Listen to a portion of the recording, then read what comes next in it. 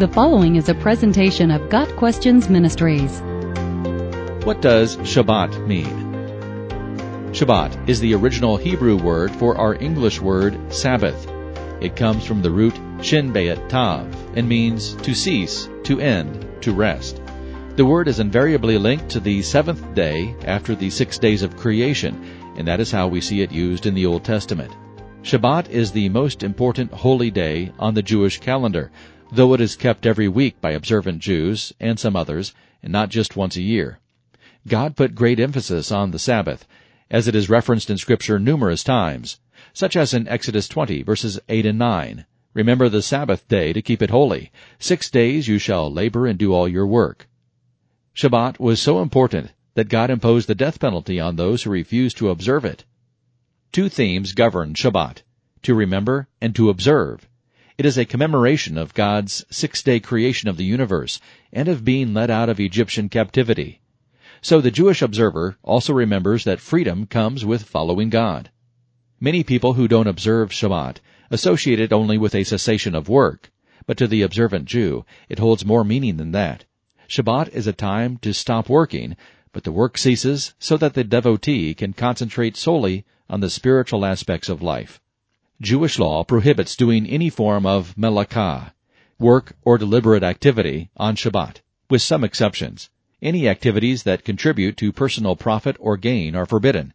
Jewish rabbinical tradition lists 39 categories of acts forbidden on Shabbat: plowing earth, sowing, reaping, binding sheaves, threshing, winnowing, selecting, grinding, sifting, kneading, baking, shearing wool, washing wool, beating wool, dyeing wool, spinning, weaving, making 2 loops, weaving 2 threads, separating 2 threads, tying, untying, sewing stitches, tearing, trapping, slaughtering, flaying, tanning, scraping hide, marking hide, cutting hide to shape, writing 2 or more letters, erasing 2 or more letters, building, demolishing, extinguishing a fire, kindling a fire, putting the finishing touches on an object, or transporting an object between private and public domains, or over 4 cubits within public domain.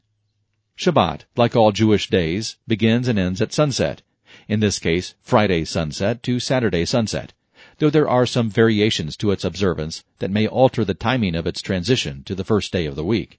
With work out of the way, Shabbat observance is unhindered. First, the women of the house light 2 Shabbat candles, which represent Zachor, remember, and Shamor, observe. Then a blessing is recited no later than 18 minutes before sunset. This ritual signifies the beginning of Shabbat. The family attends a brief evening service. They then return home to enjoy a festive, leisurely dinner. The father recites the Kiddush, a prayer that sanctifies Shabbat. The family then typically eats a slow-cooked stew that is kept warm without the use of a heat source, as igniting a fire is prohibited on Shabbat. After dinner, the father recites a Birkat HaMazon, or grace after meals. Saturday brings another service, meal, and personal study of the Torah. Shabbat ends at nightfall for most, when 3 stars are visible. The family then recites the Havdalah, a series of blessings that separates the Shabbat from the rest of the days of the week. Many wonder why Christians do not observe the Sabbath in a similar fashion, since God put such a strong emphasis on it in the Old Testament. Good Christians have debated this issue for many years, but Scripture settles the matter for us quite simply and effectively. One man regards one day above another. Another regards every day alike. Let each man be fully convinced in his own mind. Romans 14, verse 5. Now this verse does not prohibit the keeping of the Sabbath. It does, however, relegate its observance to the conscience of the individual. Whether or not a Christian feels compelled to observe the Sabbath, it should be done in faith and as unto the Lord. Romans 14, verse 8. Observing the Sabbath should not cause division among believers. Colossians 2, verse 16 says, Therefore let no one act as your judge in regard to food or drink, or in respect to a festival, or a new moon, or a Sabbath day. Here, Sabbath day refers to any Jewish holiday, including the 7th day of the week. The main point for the Christian is that we are no longer under the requirements of the Hebrew law. We are under the law of grace. God's law is now written on our hearts, and we are now a new creation.